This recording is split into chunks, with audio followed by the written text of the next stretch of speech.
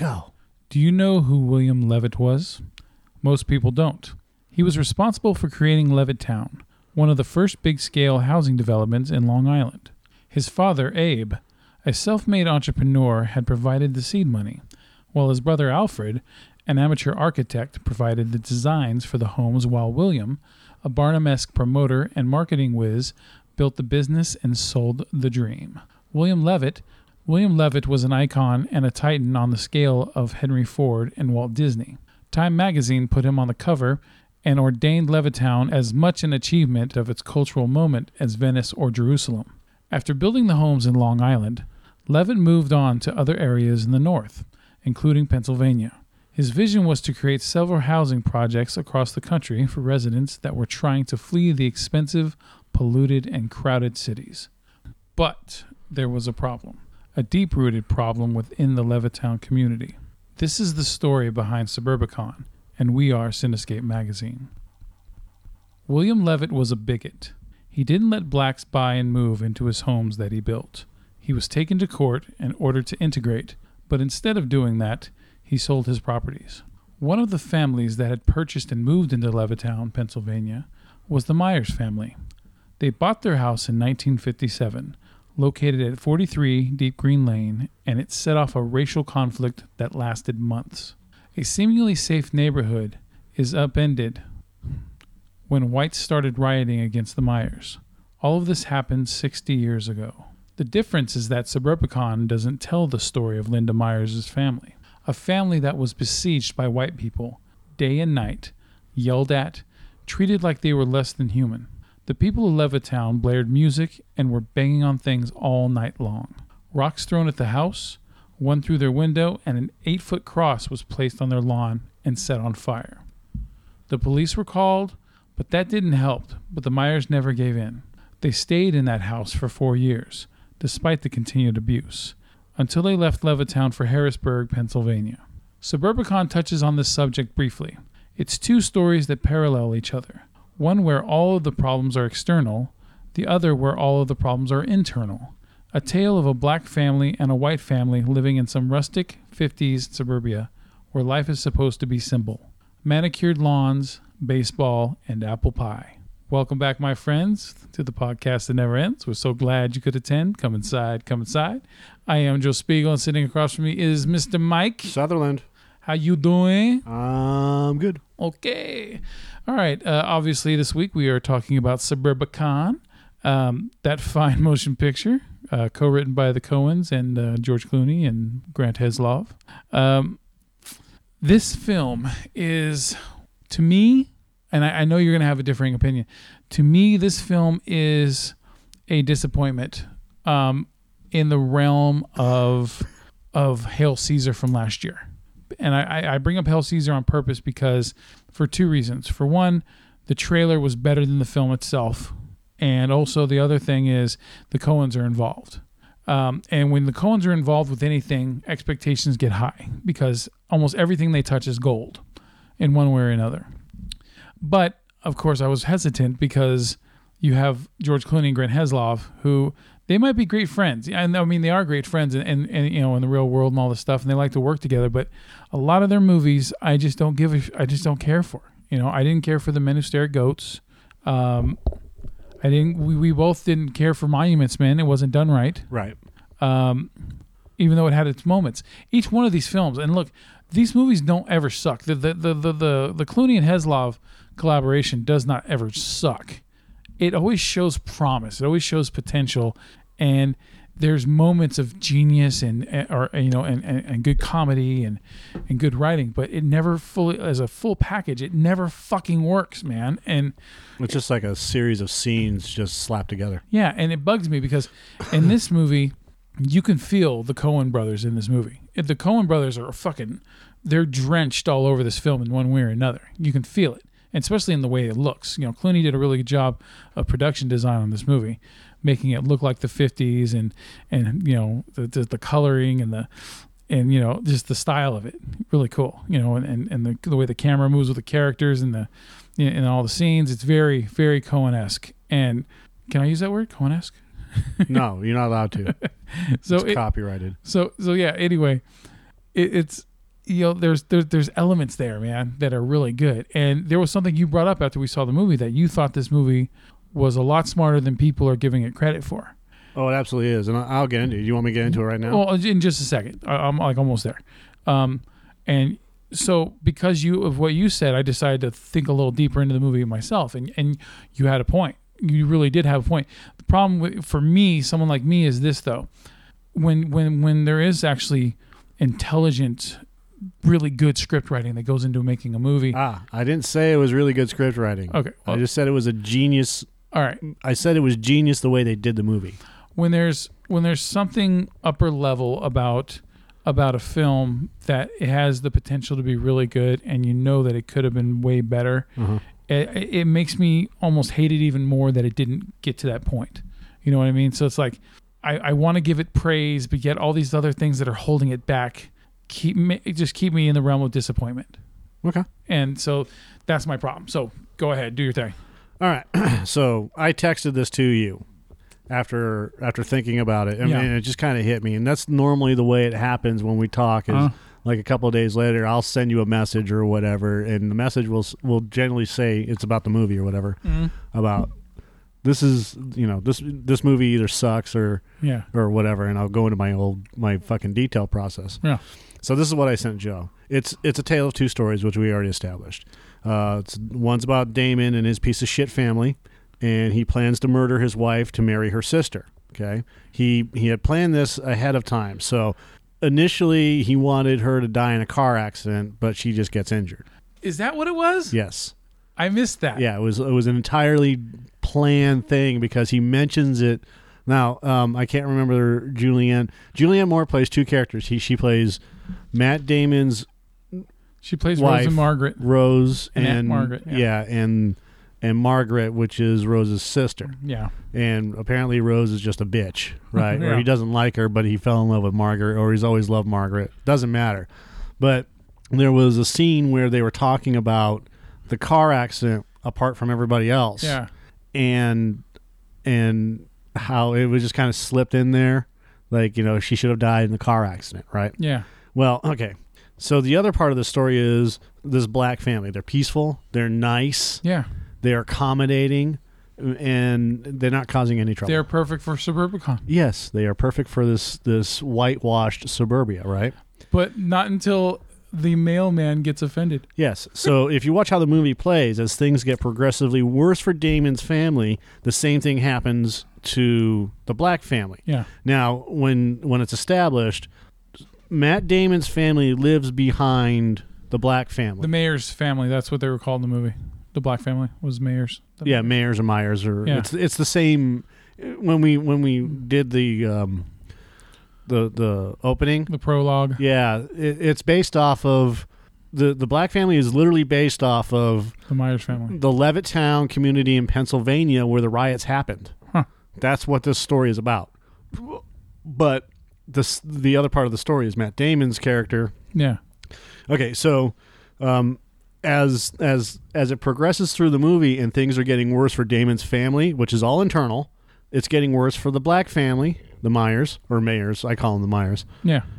As it's all externalized, right? Yeah. The worse it gets, the louder the riots get, and then it explodes. Yeah, it's like exploding for the gardeners, or I'm sorry, that's his first name is Gardner. Lodge. Yeah, for the Lodge family, it starts inside and goes outside. Right, and if you watch, everything is when they begin the movie, everything is open, all the windows, all those curtains. Yeah, and then as the movie progresses, it all closes up. Right. Yeah, you mentioned that, so that now I started paying attention to it when I thought about the movie. Yeah. Okay, so as things get progressively worse for Damon's family, the same happens to the black family until the riots happen and all the adults in Damon's house die. Spoiler alert. Then you have the visuals. All of Damon's family's stuff, all the stuff that's happening to them internally, all of it inside of a house, his job, the police department. Well, everything that happens to the black family takes place predominantly outside. So everything that's happening to Damon is happening predominantly inside. Mm-hmm. The police lineup, the abduction and of the family. Yeah. Everything that happens in the office. And by the end of the movie, it's exploded outside. Right, but not Damon's family. I mean, by the end. I know, but not Damon's family. We're talking about Damon's family. Matt Damon's family. We're not talking about the other family. Well, hold on. I'll explain why I said that.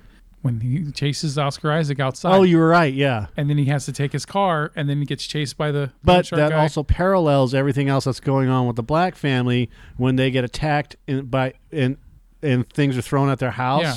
And everything is happening and windows are being broken. Uh-huh. So when they're in their house, all the stuff that's happening outside with Damon is going on at the same time. Yeah. So it's completely opposite. Yeah. It's like a ring theory. Yeah. And then you have the whole crime thing. The Black family has done nothing, yet all the rage and tension is focused on them as if they are the bad guys. While just beyond them, Damon has committed murder, fraud, and has always wanted to be with his wife's sister. So the Black family has done nothing wrong. They're accused of being black, while the real crime is happening just 100 feet out of sight. Yeah. Also, at the beginning of the movie, Damon's family is open, nice and inviting. Outside, open curtain windows. As the movie continues, slowly their lives become internalized.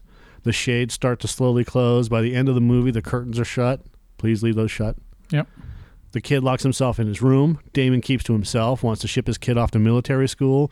Every conversation is behind closed doors or just out of sight. The movie is fucking brilliant, the way that it's layered. Mm.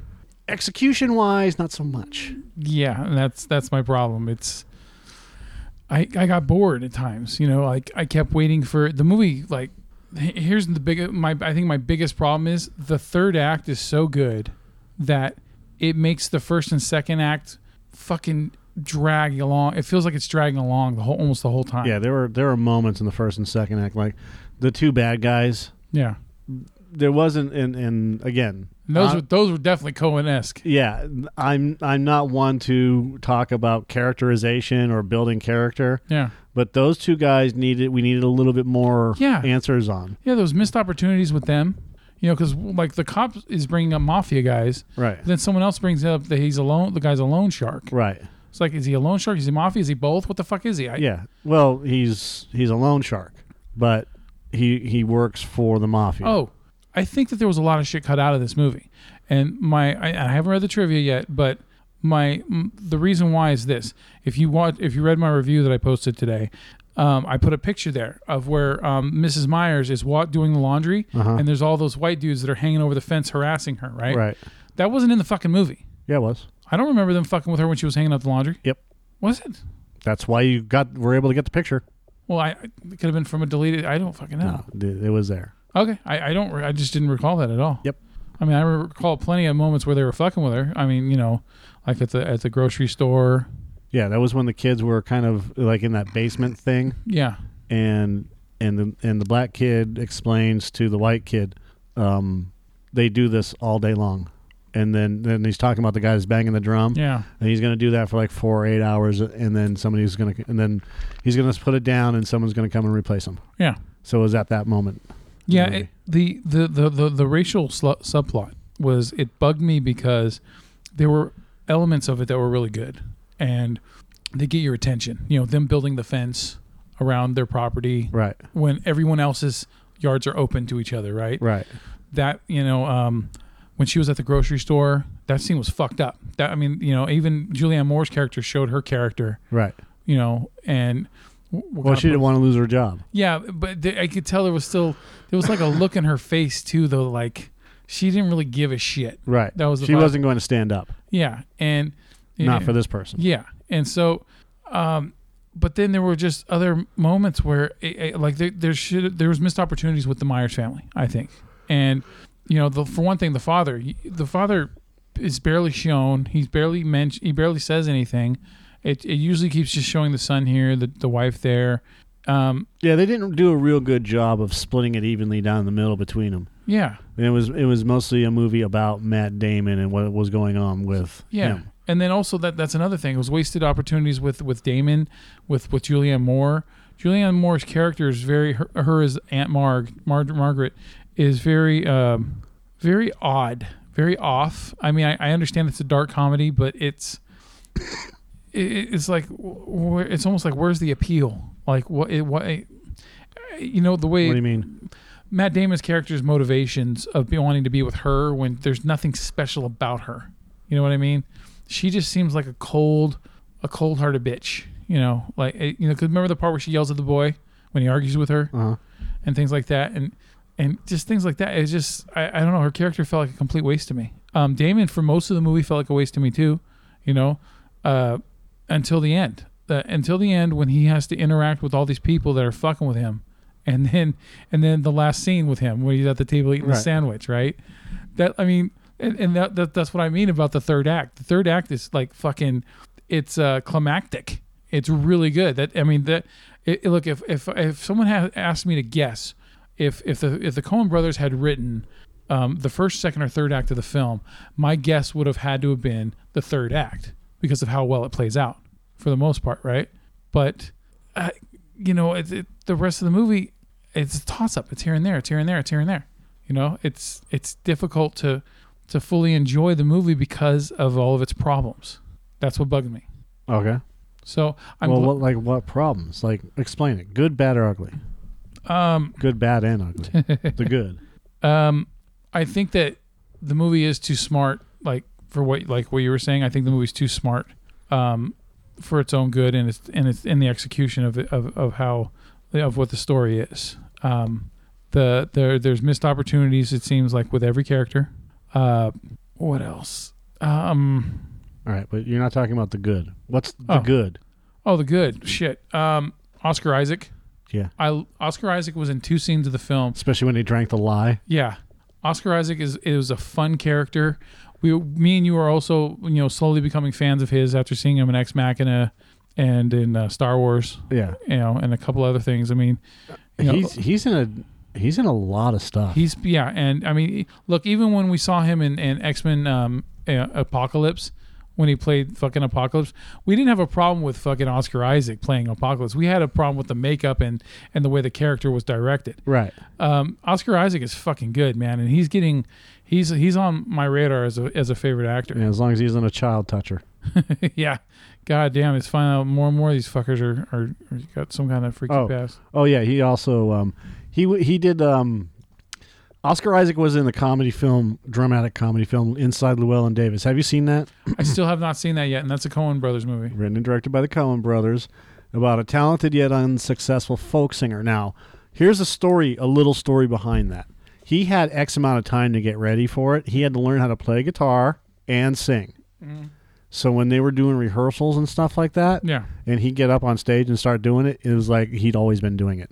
Okay. Not like he just picked it up 3 weeks ago. Yeah. So when he's actually doing this, he and the band and what was right now I can't remember the name of the guy that produced the music for the film, but he's a huge music guy, huge industry guy. Yeah. And is it T-Bone? Yeah, T-Bone Walker. Okay, T-Bone Watkins or something. Yeah. So when Burnett. Thank you. T-Bone Burnett. And because I was listening to this whole story on Volume on Sirius XM, and he was talking about how Oscar Isaac was so good at this, and then as they were filming and whatnot, when they run through the practice scenes, they'd film the practice scenes just in case. Yeah.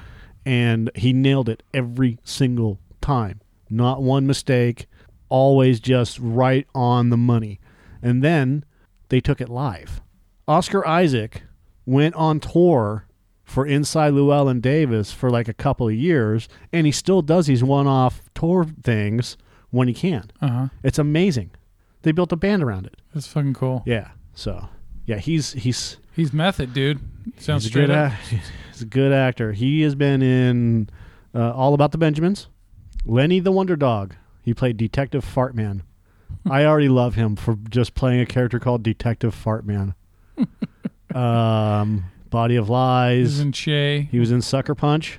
Oh yeah, he was the asshole guy who ran the whole place. Yep, The Bourne Legacy. Drive. What was he in fucking Drive? Let me see. Oh, he was the asshole boyfriend. He was the asshole boyfriend that started all the problem. Yeah, Inside Llewellyn Davis. Yeah. All right. A Most Violent Year. Then he really got noticed in Ex Machina, and he fucking should have gotten an award for that. Oh, it was really good. X-Men Apocalypse, Suburbicon, He's in Annihilation that's coming up with Natalie Portman. You know, that alien, that killer plant alien movie. Yeah, I don't know if I want to watch that, but it looks like it's got a cool style to it. Yeah. So hopefully it's... And then he's done a bunch of theater. Yeah. So hats off to that guy, man. He is so good. Yeah. But oh yeah, he is. He's so good in this movie that it's like, fuck, dude. The rest of the movie should have just had him in instead. Yeah, that would have been great if he would have. I mean, like what if he was that insurance guy that just keeps on coming by and harassing them? Or if he was the insurance guy that was also the mafia guy. Mm-hmm. You know, because the trailers, like if you remember my POS that I wrote for it. Because the trailers make it look like he's the mob boss. Well, the trailers make it look like it's just about Matt Damon and his family going through this bullshit. Yeah, Matt Damon's the hero. It's like finally standing up for himself, right? Right. And, you know, like the Michael Douglas movie. Yeah, Falling Down. Yeah. Yeah. But it's the exact opposite. Because the trailers don't give away shit. They don't, but they also are very misleading, you know? And then if you look at the Suburbicon plot, see, awkwardly jammed together. If you look at the plot on IMDb, this is what's listed. And it bugged me. Stupid me. And how can anybody take Rotten Tomatoes seriously when they're owned by Comcast, NBC Universal? Because we're told to. We're told to take them seriously. Oh, look at that. Ooh, damn, that's fucking cool. I think it's just because I'm logged into Google Plus. Oh. A home invasion rattles a quiet family town, which is nothing about what the plot is, really. No, because the home invasion was set up. So yeah, Landon Gordon. No, that's not him. The main kid? Yeah. Yeah, his name is Noah Jupe. Yeah, Noah Jupe. Amazing. He was amazing. Yeah, you know what? His character straight up reminded me, and what he was going through. When we were watching the film, I kept thinking of the movie Parents with Randy Quaid. Uh-huh. Have you ever seen that? Nope. Does it surprise you? It's a cult. It's a cult. A dark comedy. I know. I've heard about it. It is. That movie has this vibe because his parents are fucking cannibals.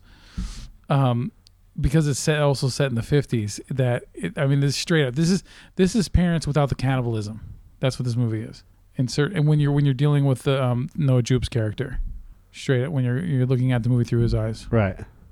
So, yeah, and look, I mean, dude, I looked at IMDb and like a lot of times when you see like high critic reviews, you'll see low user reviews or vice versa. But this time, fucking critics and users both fucking hate this movie. Yeah, well, I'm reading one right now. It's basically, I'll get to the point.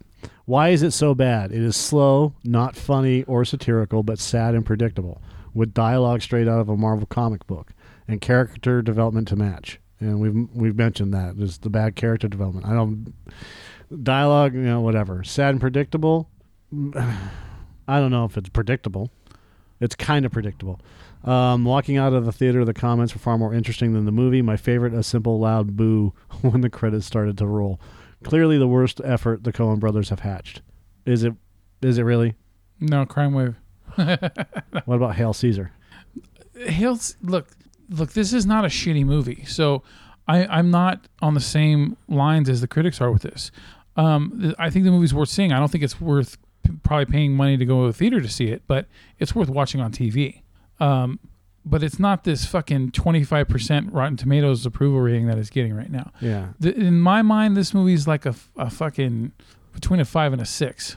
I give this movie a 5.5 out of 10. It's better than average, a little teeny bit better than average. IMDb does a 10 rating as well, and I'm seeing this one as a 4. Overall, Suburbicon is a film that will probably leave your mind as quickly as it came. It's forgettable, it's frustrating, and we'll be left with the thoughts of what could have been. With the level of talent and star power, Suburbicon has no business being as dull and ragged as it is, especially because, in a technical sense, the film is great. See? I almost said the same fucking thing. Full of unresolved conflicts and senseless scenarios. None of the conflicts were left unresolved, so I disagree with that. But it drags along with no payoff on any level. No, that's not true. There's a payoff. The ending has a payoff. There's a giant payoff at the end. Yeah. 2 payoffs. Yeah. One of the main issues throughout this movie was never hinted at in previews, as I saw, and that's my issue as well. Had I known this topic would be so pervasive, I had never even consider seeing this movie. Why? Because it's about black people. If you notice that in the trailers, when they showed all that rioting, they never indicated that it was about racism at all. Yeah, and this one was I wonder if they did that on purpose, just so, like, what if people are afraid to go to racially tense movies? This movie is some kind of horrible ode to social justice warrior wannabes everywhere. It was full of ridiculous race baiting and made very little sense. It even had a scene with a Confederate flag in it. Facepalm. I'm surprised it didn't cameo members of Antifa. This film was total tripe. Avoid it at all costs. And if you had done any research, what like I did, the real reason behind Suburbicon. Few people know the real-life story behind the upcoming George Clooney-helmed Suburbicon film better than Linda Meyers. After all, it was her parents, William, played by Leith M. Burke, and Daisy, Karima Westbrook, who moved into the home at 43 Deepgreen Lane in Levittown, Pennsylvania in August of 1957, setting off a violent racial conflict that lasted months. The parallels to the real... Who cares about the parallels? Yeah. That's Hollywood Reporter trying to be relevant. And then what I read at the beginning. Yeah, the Meyers family, who were African-American, moved into a cookie-cutter suburb populated by white people in the summer of 1957. It's a true story that inspired Clooney's Suburbicon, and those in the North love to think they had nothing to do with racism. They love to wash their hands and say, actually, we were the liberals. We were against slavery and pro-civil rights, and the truth of the matter was much more complicated. There were a lot of problems, particularly in places like Levittown. And let me tell you, first and foremost, being from Massachusetts is one of the most racist cities on the planet. No. Or Boston, because Massachusetts is a fucking is a state. Yeah. But Boston is one of the most racist fucking cities. And if you don't believe that, go there. You'll find out firsthand. Oh. The movie and it's just like any other city in America. You're going to have your quota of racists, you know? Yeah. The movie interweaves two tales. What's been so demoralizing is that I don't think anyone thought George was prescient in what we were shooting. We all felt like we were talking about things that had happened in the past. But what's happened recently has been absolutely shocking. Whatever. Some fucking anti-Trump bullshit. Levittown was a planned community of 17,000 almost identical homes designed to be the perfect suburbs for residents fleeing the expensive crowded cities, which we've already talked about. The original best-known Levittown was on Long Island. There were several communities. So it was like the first gated community, but without the gates. Right, the first racist community. Yeah. To create a haven where white people could live without the presence of minorities, especially African Americans. The reality was William Levitt was a bigot, which we already said that. Levitt wouldn't let blacks move into his homes and was taken to court in order to integrate. And rather than integrate, he sold his property. There is a book called Levittown, Two Families, One Tycoon, and the Fight for Civil Rights in America's Legendary Suburb. The family consisted of William and Alfred and their father, Abe, who gave the seed money. I already talked about that. My father was an electrical engineer. My mother was this is Levitt's cultural moment notably excluded blacks until Meyers moved in on that August day after another Jewish family sold them the home at 43 Deepgreen Lane. My father was an electrical engineer. My mother was an educator. She was a guidance counselor, teacher, and then went on to be principal, and they met at Hampton Institute when they were both students. They were both very intelligent, compassionate, and always cared about people. They were well-liked and respected. I want to preface this. Not everybody in the community disliked them. There's a lot of people that helped them, okay? But the bad outweighed the good. Yeah, but no one talks about the people helping. Yeah. Always talk about the people burning. Meyers had no dreams of becoming leaders in civil rights and no idea that Daisy would one day be called the Rosa Parks of the North, and yet that's what happened when locals began to harass them. Within days, moving in, an organized campaign began to force them out. My mother would relay some of the stories about how the crowds gathered outside. They were making a lot of noise and ruckus, saying nasty things, throwing cigarettes at the house, burning crosses in the yard.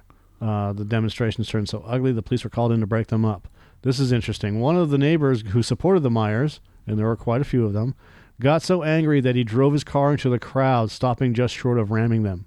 Despite the pressure, the Meyers refused to give in. They lasted for 4 years. That would have been a good scene to have in the movie. Yeah. You know what? I got a question for you about this. They lasted for 4 years and moved to Harrisburg.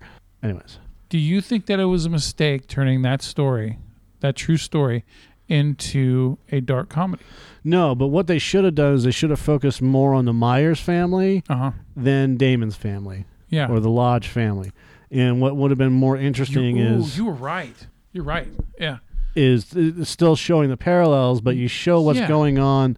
You do the exact opposite. Yeah. Everything that's going on with the Meyers family, and then dealing with them day in and day out, just like you see with what we saw with Damon's family, and then we witness some shit that's going on with Damon's family, like through the eyes of their son. Yeah, the mom dying. Yeah, through the eyes of the black kid, right? The black son. Yeah. And now he's hanging out with Damon's kid, right? Right. And then he sees, when he's hanging out with Damon's kid, this weird shit that's happening in this house. Right. Why isn't no one fucking with them? Exactly. Yeah. See, that would have worked out way better. It would have been a more powerful story. Yeah. But Exactly. they went and whitewashed it, in my opinion. Yeah. And That's the easiest. That's the true meaning of the word whitewashing. If you really want to get into it, they use this movie to. I'm not gonna say they use this movie to promote whatever. Yeah. But they did that. They did the exact opposite of what they should have done, which is they told the story of a white family instead of the more important story of the Meyers family moving in and dealing with racism and cultural backlash and all this other shit. Yeah. There were some good scenes though. I love the scene when the son goes down into the basement. He turns the light on, and Damon's got Moore bent over the ping pong table, And slapping her ass. with the paddle. Yeah. And then what else? The whole ending when the Uncle Mitch comes to save the day. Yeah. It was like, fuck, dude. It was funny because at the beginning of the movie, he showed to be like maybe a questionable, shady type character because the way he is. And then by the end of the movie, he's like the only one really in Damon's circle that's fucking actually a good person. Well, yeah. On top of that, he said, "I don't like them." Forgive me for saying this, but my sister's a bitch. Yeah. She's a real snake in the grass. Yeah. Yeah. So I mean the movie, like I said, it has. And the whole fucking sandwich scene. The sandwich scene was great. Yeah. Fucking Damon just slowly eating this thing and drinking the milk. Lecturing him. He's threatening his son, his young ass son, like, are you going to come in with me on this blackmail shit? Or am I going to have to kill you? Or do I have to fucking kill you? You know, it's like, what the fuck is going on here? Yeah. All the while he's doing all this shit. Well, right next door, right behind them, this innocent family's being harassed and scolded. Well, on top of that, all Damon wanted to do was fucking move to the Caribbean. Yeah. Let's go to the Caribbean. With the sister. Yeah. And he lost the sister-in-law. Yeah. So, like I said, it's just like Hail Caesar. It has moments that are really fucking good. But when you look at the whole picture, it's just one big piece of potential that was fucking. Yeah. It's lost potential. Yeah. So it sucks, but it is what it is, man. Unfortunately. Yeah. So, I want to give this movie a high score because of the house. Yeah. Yeah. Because of the layers in it. But overall, was I entertained? And don't get me wrong. I'm not tainted by the Weinstein connection on this movie. It has nothing to do with it. Hey, how are they? I looked at all the production companies, and the Weinstein company's not involved. So. No, but Matt Damon is. Matt Damon is connected to Weinstein. That's the connection. All right. And so is George Clooney. But what I'm talking about in the end is our reviews can't be tainted by what has happened currently, and this is important. Like, I'm not going to go back and change my review of Baby Driver because of what's going on with Kevin Spacey right now. Correct. There are things that are going to happen. Any Bryan Singer movie that comes out, I will not go watch. Yeah, I think I'm fine with that now. When it comes to Kevin Spacey, that's tough. I need to hear more. No. No. You shouldn't have to hear more. He fucking assaulted a 14-year-old. All this shit just came out. I want to hear more. He assaulted a 14-year-old. That's all that matters. And as hazy as some things can be, it's not the only one.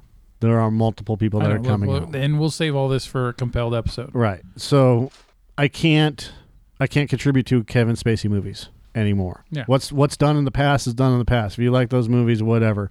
It doesn't that can't it's not going to change anything. It's before you knew kind of thing. But we've always known about Bryan Singer. Well, we've always known about Brett Ratner and a couple of other people. But I don't see Brett Ratner movies anyways, so for the most part. Yeah. In fact, I couldn't tell you the last Brett Ratner movie I've seen. There's Hercules with The Rock. Nope.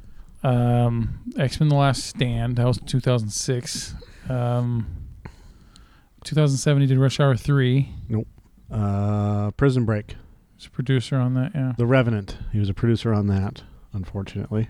So here are all the movies that are coming out or have come out. The Black Spot, won't go see it. In the Company of Lies, won't go see it. Paris Call Girl, won't go see it. Shanghai I Love You, won't go see it. The Goldfinch, won't go see it. Boston College Project, won't go see it. The General Man, won't go see it. Won't go see Lego Ninjago movie because he's the executive producer. Prison Break, I don't watch it anyways. American Masters, I don't watch it. Rules don't apply. True Crime, Stanley Kubrick's Napoleon. Before the Flood, any of the Rush Hour TV series, War Dogs, Bright Lights, the J.T. Leroy Story, Independent Lens. Although we have seen The Revenant. And we saw War Dogs. Look, we're paying more attention to this shit now. Black Mass. We're paying more attention to this shit now. Horrible Bosses 2. I know. Fuck, so, he produced Electric Boogaloo. Dude, do you know who helped Brett Ratner get started in the business? Bryan Singer. Spielberg. So, I'm not saying Spielberg's guilty of this. I'm just saying that. No, you would have heard something by now. That's why Ratner's so fucking big, is because he was backed by Spielberg from the beginning, and so he's got this fucking pull that he's had for 2 decades now. So yeah, so it doesn't matter. Brett Ratner said something very interesting about him walking away from 20th Century Fox, and I want to just bring this up. Ratner on a non-compelled show, huh? Is that what you call a variable? Yes. I mean, because we kind of led into it with the Matt Damon, the Weinstein, the Bryan Singer, da. Okay, Warner Brothers cuts ties with Brett Ratner. Not 20th Century Fox, but what did he say? He said something along the lines of, what did he say? Oh, it doesn't. Ratner said Wednesday he doesn't want to have any possible negative impact to the studio until his personal issues are resolved. So is he going to take back what he did to Olivia Munn? Let's break this down. Okay. Ratner said Wednesday that he doesn't want to have any possible negative impact to the studio until what he called personal issues were resolved. So does that payoffs? You're not hearing me. He doesn't want to have any negative impact on the studio until personal issues are resolved? Yeah, so he's going to take some time off, pay off a bunch of people. So he wants to have a negative impact when he gets back. Well, that's his fucking delusion. Okay, you're not reading the fucking statement. All right, you tell me the statement. He doesn't want to have any possible negative impact to the studio until he comes back. Okay, so it's just bad wording. He's quoted as saying that. That statement right there that ABC News wrote, they just took the quotes out. He's quoted as saying that because there was a Variety article that I said, I'm just going to leave this right here. And I said at the bottom, so he's going to wait until he gets back to create negative emotions and negative impact on the studio? I think that's bad wording. He's a fucking moron. Okay, and that's fine. He could be a moron. He could be a piece of shit. That's fine. I just mean I think that's bad wording, though. Because I don't think he's, he's an idiot, Joe. And if his PR person wrote that, then his PR person is an idiot. He's done. Among actresses who have accused Ratner of harassment is actress Olivia Munn. We'll get into that with the compelled shit. But I just wanted to point that out. Yeah. That he doesn't want to have any impact on the studio negatively until he gets back. I think that's just bad. Yeah, that's bad wording. That's not bad wording. He said that. He's trying to make himself sound humble. What the gist of it that I get from that is, I care about the studio. I don't want them to be affected while I'm going through what I'm going through. Until I get back. So I'll deal with that as I'm gone, and then when I get back, everything should be fine. No. I'll come back when everything's fine. But he didn't say that. I know. And that's funny. He he didn't even extend the sentence. He just said he doesn't want any possible negative impact to the studio until personal issues are resolved. He said that. He said, until my issues are resolved. Look, you're done. You're done. You can't fucking resolve these personal issues. You can't try to Harvey Weinstein this bullshit and go to sex rehab in Europe. I'm sorry, I know I'm loud in your headphones. Mm-hmm. You can't reverse the past. You did this. Own up to it and tell them exactly what you did. Tell the truth. Tell the truth. Harvey Weinstein can't do it. Bloom can't do it. That's his attorney. Kevin Spacey kind of did it. Kevin Spacey can't do it. Kind of did it. No. Kind of. No, he disguised a coming out letter as, "Oh, I'm gay, so this is acceptable." And Hollywood applauded him. "Oh, hey, Kevin Spacey came out as gay." Hey, we've all done things when we were drunk. Yeah. Okay, so listen. All right, I told you, I'm sorry. I had a couple too many cocktails, and then I wanted some cock and tail. Yeah, and then I wanted to bang a 14-year-old. Haven't we all been there? No. God. All right. So, yes. God damn it, Kevin Spacey. Motherfucker. A major country music publicity firm is changing his name after the president and CEO was accused of sexually assaulting an inspiring country singer. Dude, this is a fucking gold mine. Webster Public Relations said Kurt Webster is, quote unquote, taking time away from business to focus on the egregious and untrue allegations.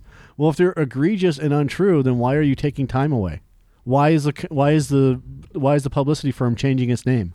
Because you're a fucking liar. Austin Rice says Webster groped his genitals, kissed him, made him remove his clothes, and sexually assaulted him in 2008. The allegations come. Playboy Enterprises is shelving all its projects with Brett Ratner.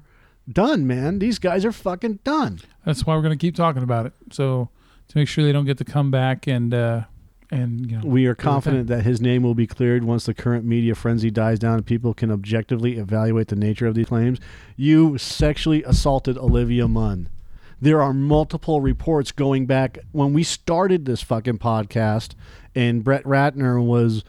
Somebody made fun of Brett Ratner sitting on his throne of fucking oiled up women at a party hosted by Bryan Singer or some shit like that. The circle, man. And Munn said that while visiting the set of Ratner's After Sunset in 2004, he jerked off in front of her in his trailer. But that isn't the only story. Multiple women are coming out about this. Yep. So you're a fucking piece of shit, Martin Singer. Because you're protecting a piece of shit. Okay, we gotta go. Oh, we're good. All right. So, yes. So, Mike and I both don't think that Suburbicon is a piece of shit, but yeah. All right. Anyway, next time on a couple of Average Joe's Cinescape movie reviews. Say it right. Next time on Cinescape movie reviews. Cinescape Magazine. If you want to magazine it. It's not it's Cinescape Magazine. Next up on Cinescape Magazine movie reviews. Thank you. Mike and I will be talking about, or discussing, if you will, the finer points and not so fine points of Thor Ragnarok. Okay. Hopefully it's more finer points than non. All right, anyway, it's going to kick ass. We need to watch the trailer one more time before we go. No. I already watched it 3 times a day. Yeah. All right. Anyway, so for that, this, me, you. We're out. Goodbye.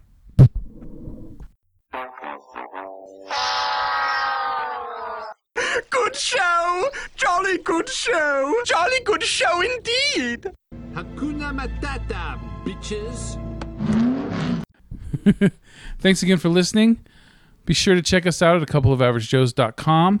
And please make sure that you leave a comment and share the podcast. That would be awesome. Have a good night. This is the end. It's the end. Finito! The end, I tell you! We're all going to nibble the dust! Or go fuck yourself.